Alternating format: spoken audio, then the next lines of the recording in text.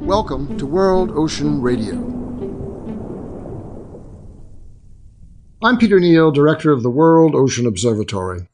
We are discussing the underlying principles of ocean literacy. Here's another premise on which a new understanding of and curriculum for the ocean can be based. The ocean supports a great diversity of life and ecosystems. The ocean is an astonishing place at every level, micro to macro, of being. Simultaneously, these infinite bits and pieces are organized into relationships, processes, and amplified systems that are in constant movement, generation and regeneration, life and death, and life again, that is dynamic beyond our present knowledge, perhaps our imagination. How is such a phenomenon to be observed and understood? How can science even begin to access, collect, analyze, and conclude such a vast work and world of seemingly infinite change? Several ideas come to mind. One way to understand the ocean is to enumerate its component parts, and that is precisely what science does today, with a global network of observation stations, buoys, autonomous vehicles, satellites, and research vessels with underwater instruments for exploration and discovery. The old salt that we know more about Mars than we do the ocean is changing.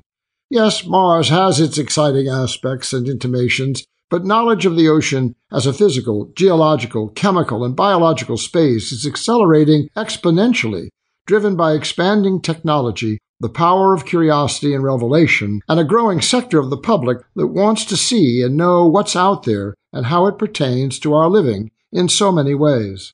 In my informal anecdotal poll of career aspirations among the young, astronaut has been handily replaced by oceanographer or marine scientist, an encouraging sign for the future of ocean exploration.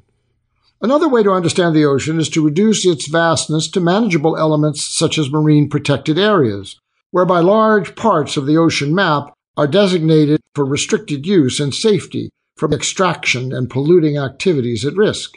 A similar method is the partition of the definable species of flora or fauna that can be studied horizontally across a migration path or food chain or life cycle that relies on the efficiency and economy of specialization.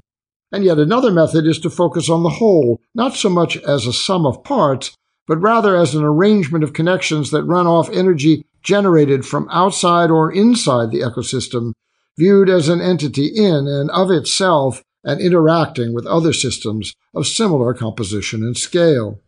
A third way toward understanding the ocean is, of course, the amalgam of these two as affected by human responses in the form of utility and additional layers of social interaction as defined by finance, community, and culture.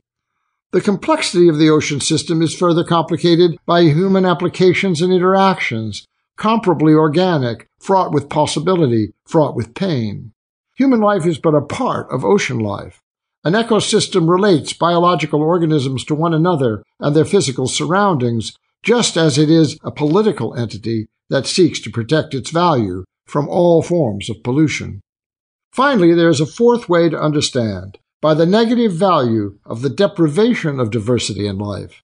Activities that consume species to extinction, degrade habitats to dead zones, poison the sustaining cycles of food and food chain, modify or destroy the genetic cycle, and deprive all participants in the ocean world of succeeding parts of its implication for global health, a process of subtraction of value, until the other ways of understanding are subverted, compromised, and left for dead.